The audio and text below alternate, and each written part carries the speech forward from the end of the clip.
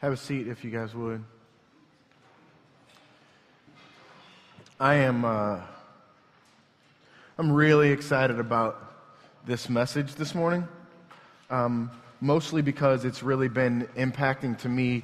The benefit that I get as the guy who gets to come up and teach is that I've been wrestling with this all week, and the things that God has done in me this week through wrestling with this stuff is just, it's really good. Really excited what God has done to me. And I was reminded of kind of the direction we're going by the last verse of Come Thou Fount. Throw it up there, Ben. I think that we do there we go. We do a really good job as a church of connecting with this from a salvation standpoint. All right? But I want to read this. Oh, to grace, how great a debtor daily I'm constrained to be. Let thy goodness like a fetter bind my wandering heart to thee. Prone to wander, Lord, I feel it. Prone to leave the God I love. Here's my heart, Lord, take and seal it for thy courts above. We apply that idea, that notion, to our lives. But I think there's truth in there as we come to prayer. Read that verse again, thinking of it in relation to how we pray. As we pray, when we pray, why we pray. The prayers themselves, oh, to grace, how great a debtor. As I pray, I'm a debtor to grace. Because I don't do it right. I don't know how to do it. I'm prone to wander. Confess. It's rare for me. My initial prayer is not wandering. I'm glad if I get 30 seconds of focused prayer before I'm thinking about something. Do we come to prayer with a full knowledge of the gospel, with a full knowledge of our indebtedness to grace? We are indebted to grace even as we pray, why we pray, how we pray, what we pray, all of those things. Let that notion, that idea that our indebtedness to the gospel and to grace mark and form and guide our prayers and our thoughts this morning. Let's pray again. God, I thank you this morning for your grace. I thank you for realized weakness, Father. God, I pray that you would draw us in, make us aware of our weakness, and that your strength might rise from that weakness, God. God, we fully understand our weakness in so many ways, but my heart is usually not aware of weakness in prayer, God, and the depth of my need for the gospel as I pray, God. God, would you meet us here this morning? We thank you for Jesus. It's in his name. Amen. So the gospel, we've said this many times, but kind of nailing down, honing in the gospel to this idea, we are more sinful than we could ever know, and we are more loved and accepted than we could ever imagine. That is, there's a lot more to the gospel, but if we boil it down to just two sentences, that's it. We are more sinful than we could ever know, and we're more loved and accepted than we could ever imagine. That encapsulates and forms kind of the basis of the gospel. And so I want that idea to paint the rest of our time this morning as we think about prayer. So the gospel as it applies to prayer is this: we are helpless. I'm going to talk about that a lot this morning. Most of what we talk about is when we come to God well when we're aware of our helplessness. And it is that awareness, that realized helplessness that guides us into our prayers. So we are helpless. In the gospel applied to prayer, we are helpless or sinful. Then next, he is Father or accepting. As we come to God, we have to understand our sin and we have to understand our acceptance. And he is Father. Most of the time in Scripture, when Jesus himself prays, his first words are Father. Crying out to Dad. And that's important for us to understand. And so I want this morning to be like this. Prayer helping to illuminate the gospel, and then gospel helping to illuminate prayer. And they'll feed on one another, and that's where we'll kind of go this morning. I'm going to quote a guy named Paul Miller a lot. You've heard me mention a book called A Praying Life. If you don't have it, please get it. It's unbelievable. It's fantastic, and I'm going to quote a lot from it this morning. In that book, Paul Miller says this: in prayer, the Father receives us as we are. I want to stop for a second. Just think about that. In prayer, the Father receives you as you are. Look up at me, because this is the gospel applied to prayer. In prayer, God receives you as you are. Not with eloquence, not with perfection, not with some these and thous, or not with purity of heart even. God accepts you as you are because of Jesus and gives us the gift of his help. We look at the inadequacy of our praying and give up.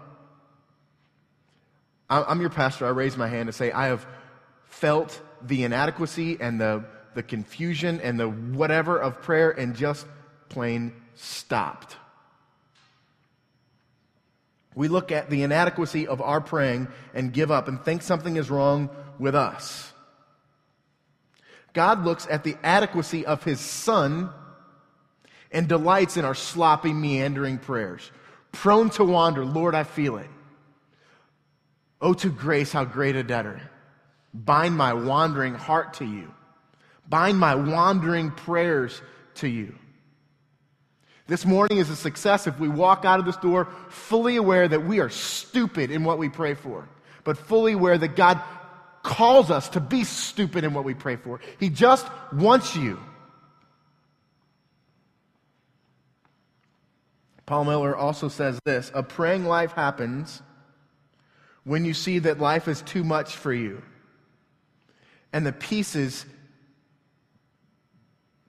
do not add up unless God is active in all the details of your life.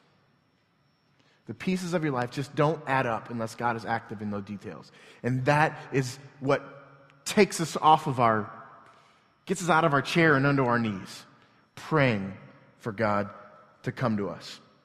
We're going to be all over Scripture this morning. You can try and follow along with us or not. The verses will be on the screen. So I want to deal with these two concepts. We are helpless or sinful, and God is Father, or he is accepting of us. First, Colossians 2:6. This is a beautiful verse. Therefore, as you have received Christ Jesus the Lord, so walk in him. Therefore, as you have received Christ Jesus the Lord, so walk in him. How did you receive Jesus? What was going on in you when you received Jesus? Probably something like, I'm weak, I'm inadequate, I can't do this, I'm helpless. Those sort of things in your mind when you receive Jesus? So walk in them. How many times do we pray with this notion? Part of walking in him is praying. So as you receive Jesus in your weakness and your helplessness and your I can't do this and I'm no good, walk in that. Do that.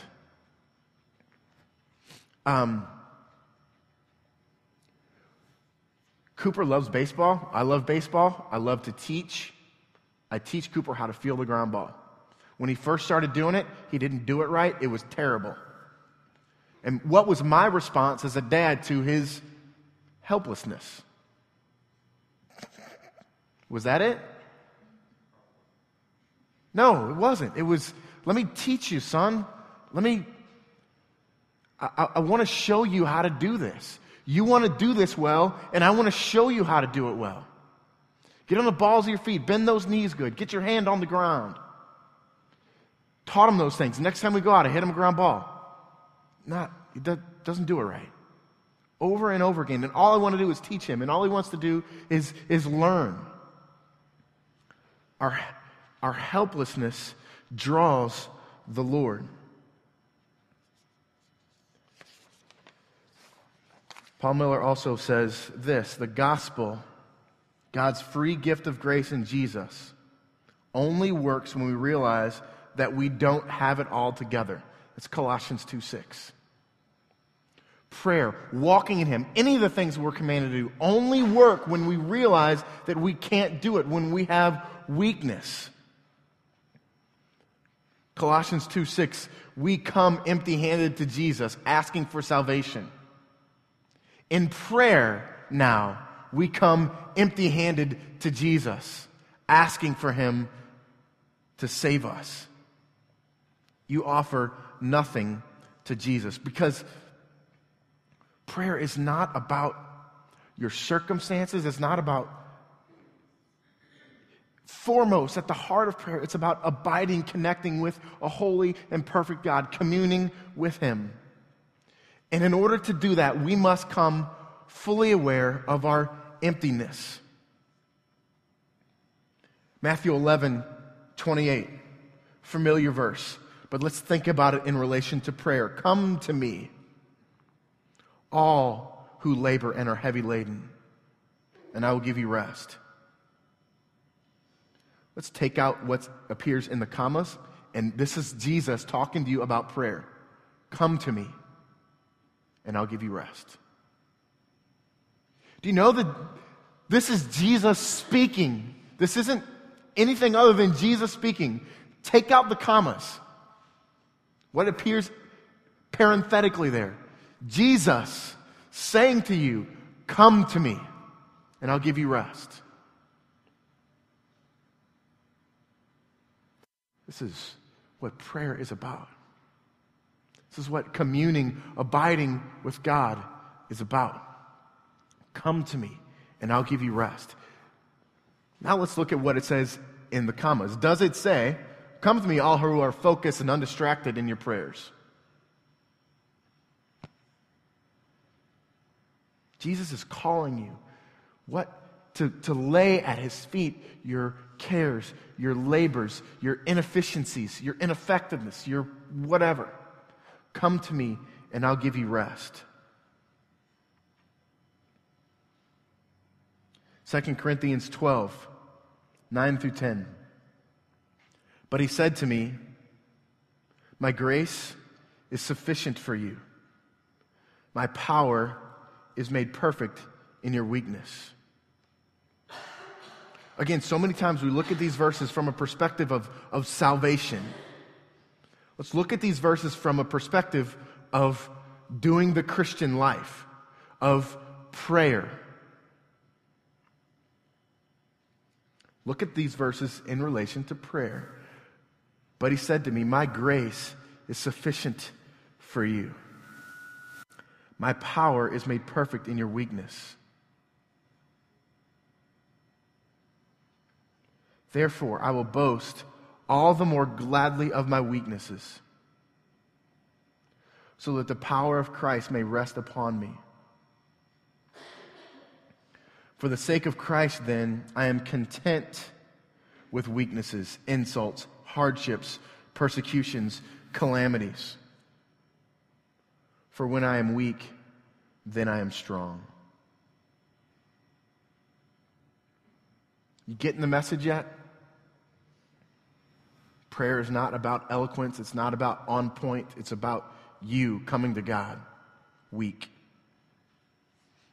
John 7:37. On the last day of the feast, the great day, Jesus stood up and cried out, if anyone thirsts, let him come to me and drink.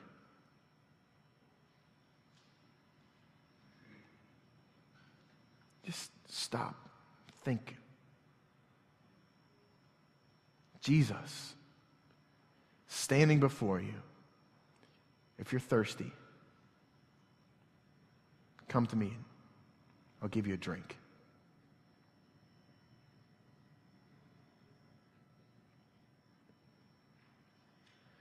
Jesus is drawn to those who realize their need. Who were the ones in this setting who got a drink from Jesus? The ones who realized they were thirsty and the ones who stood up and walked to him.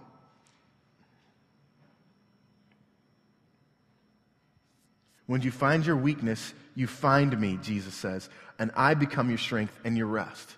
This is the gospel in prayer. Jesus is closest to you when you realize that you cannot. Say that again. Jesus is closest to you when you realize that you cannot.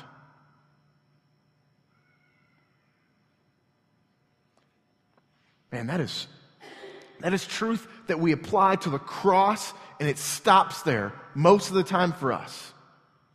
But it applies to every aspect of our lives. In your marriage, Jesus is closest to you when you realize that you cannot. In prayer, Jesus is closest to you when you realize that you cannot. In rebuilding relationships that are damaged, Jesus is closest to you when you realize that you cannot. In everything, in your job, in your parenting, in your friendships, in your serving your church, in your serving your community,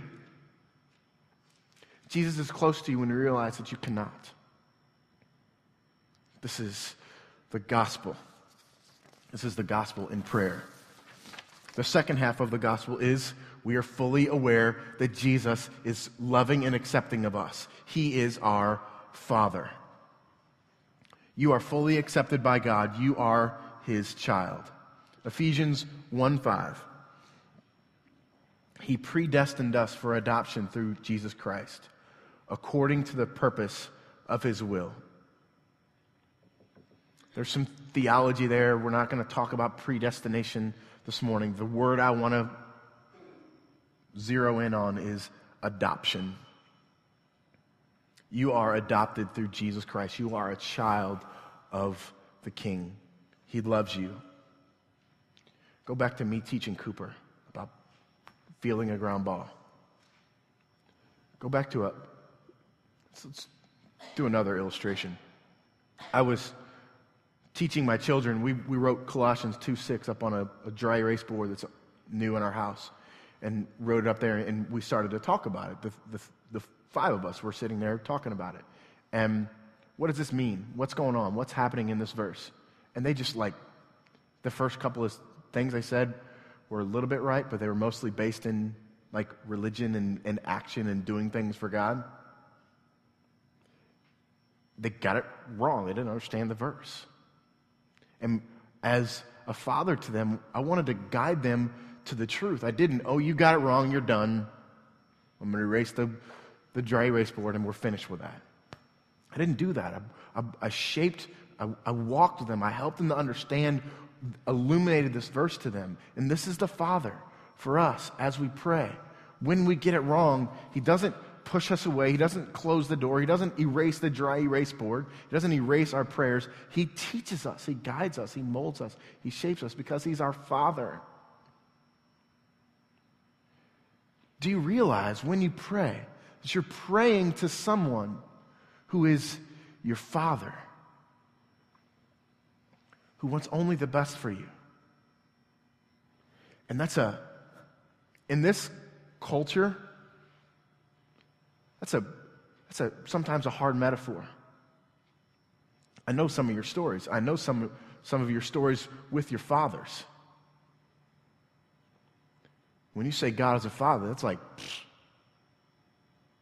no thank you. But this is God, the perfect Father. Everything that you wanted in your earthly dad that you may or may not have gotten, God possesses and wants to give to you. He wants to nurture you. He wants to shape you. He wants to teach you. He wants to pick you up in your failures. In your brokenness, he wants to put that back together. He wants to show you your weakness so that he can teach you and show you his strength. He wants to protect and provide for you. He wants to be your dad.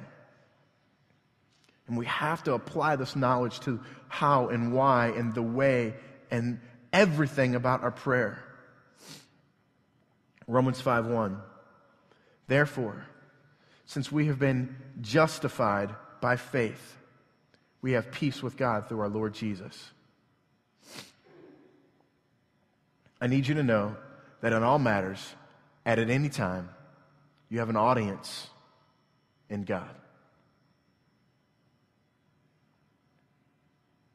In all matters, prayer included, you have an audience with God.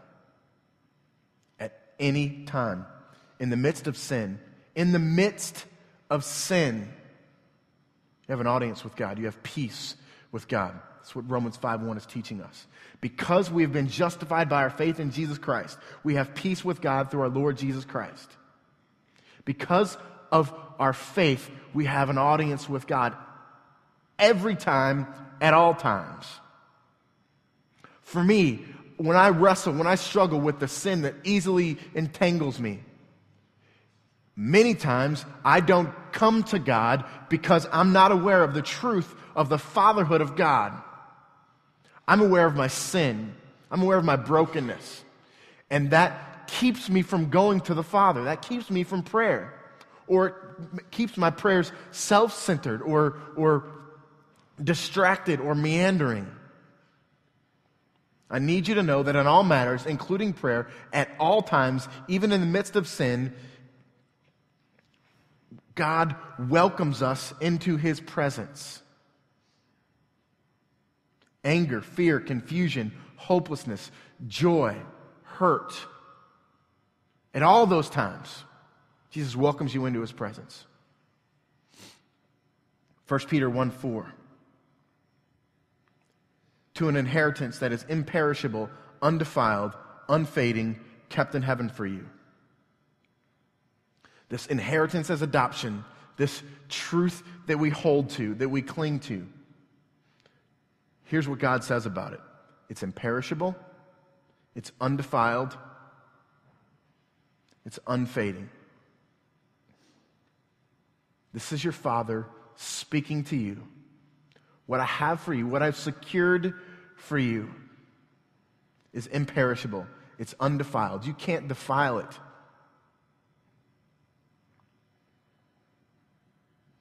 It's unfading.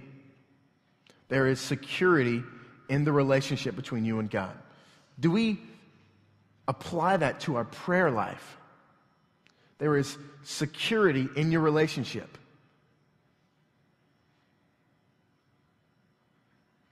John 6:37.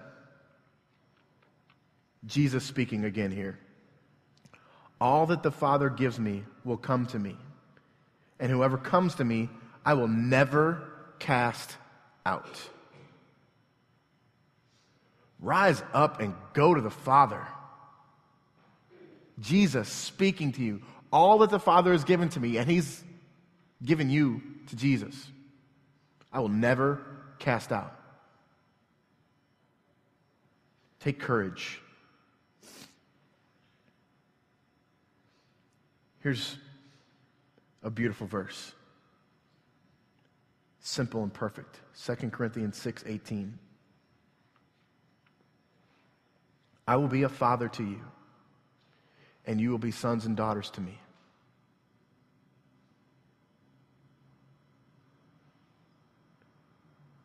Why would you not come to Jesus? Listen to what he's saying to you. I will be a father to you, and you will be sons and daughters to me.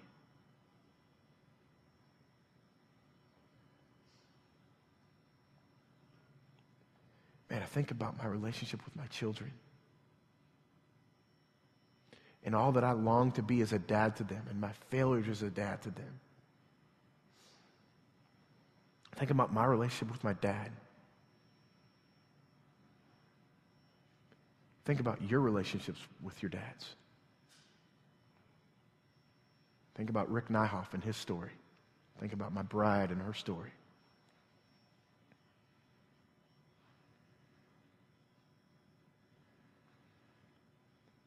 God says to you, I'll be your father.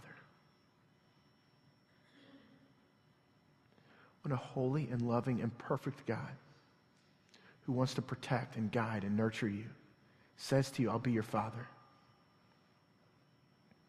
Why would you ever be fearful of doing it wrong?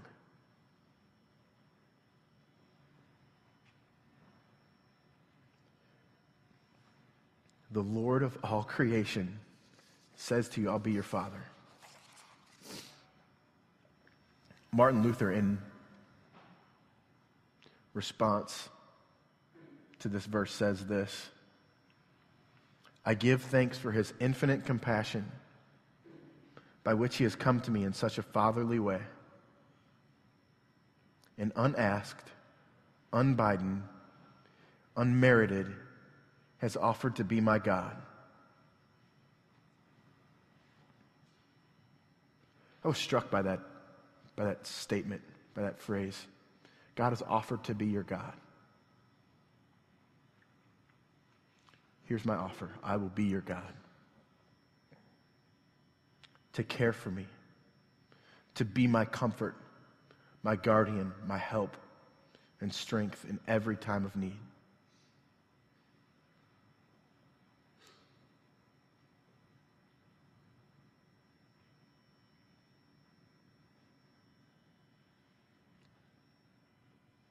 This is your God.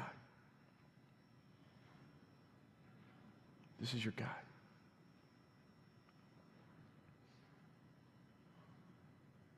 He offers to be your God in every time of need. And this is prayer. Our simple response to that. Does this just make you want to just be with this God? Just want to be with him. Want to think about him. Want to read his word. Want to be nurtured by him. Want to stop stressing over silly, stupid things.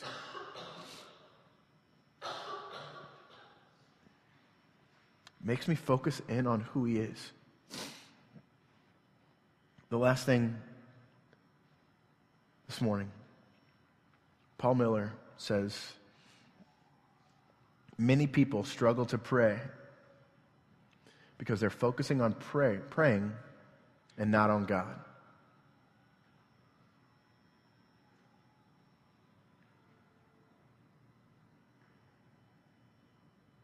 Your weakness combined with his acceptance of you in your weakness bids you to come and pray. You can't do it wrong. You're incapable.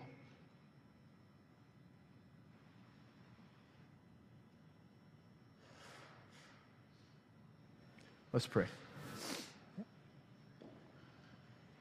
God,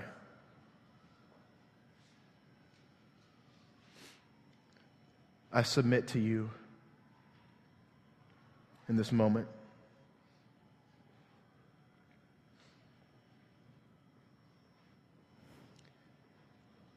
God, I'm filled with weakness.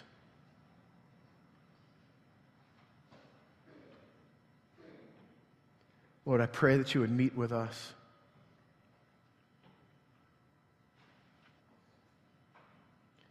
God, I pray that we would be satisfied only with you.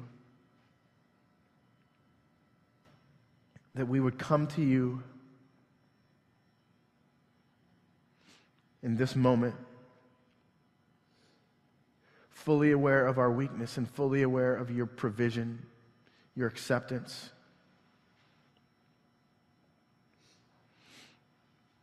God, I pray that our prayer lives would reflect the gospel.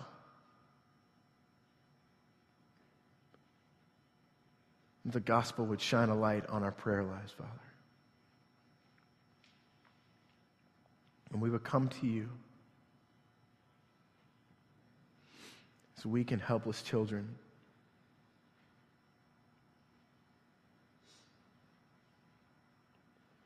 God, I pray that you would take something of the mess of ourselves. We would come to you.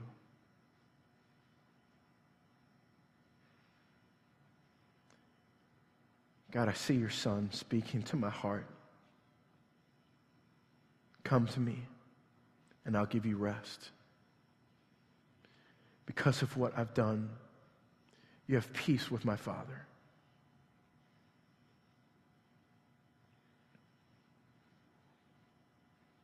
Lord, guide us, shape us, dwell with us. Help us to know how to respond to you this morning. Thank you for Jesus.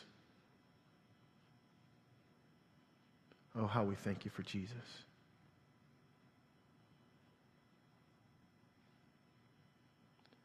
It's in his name that I pray. Amen.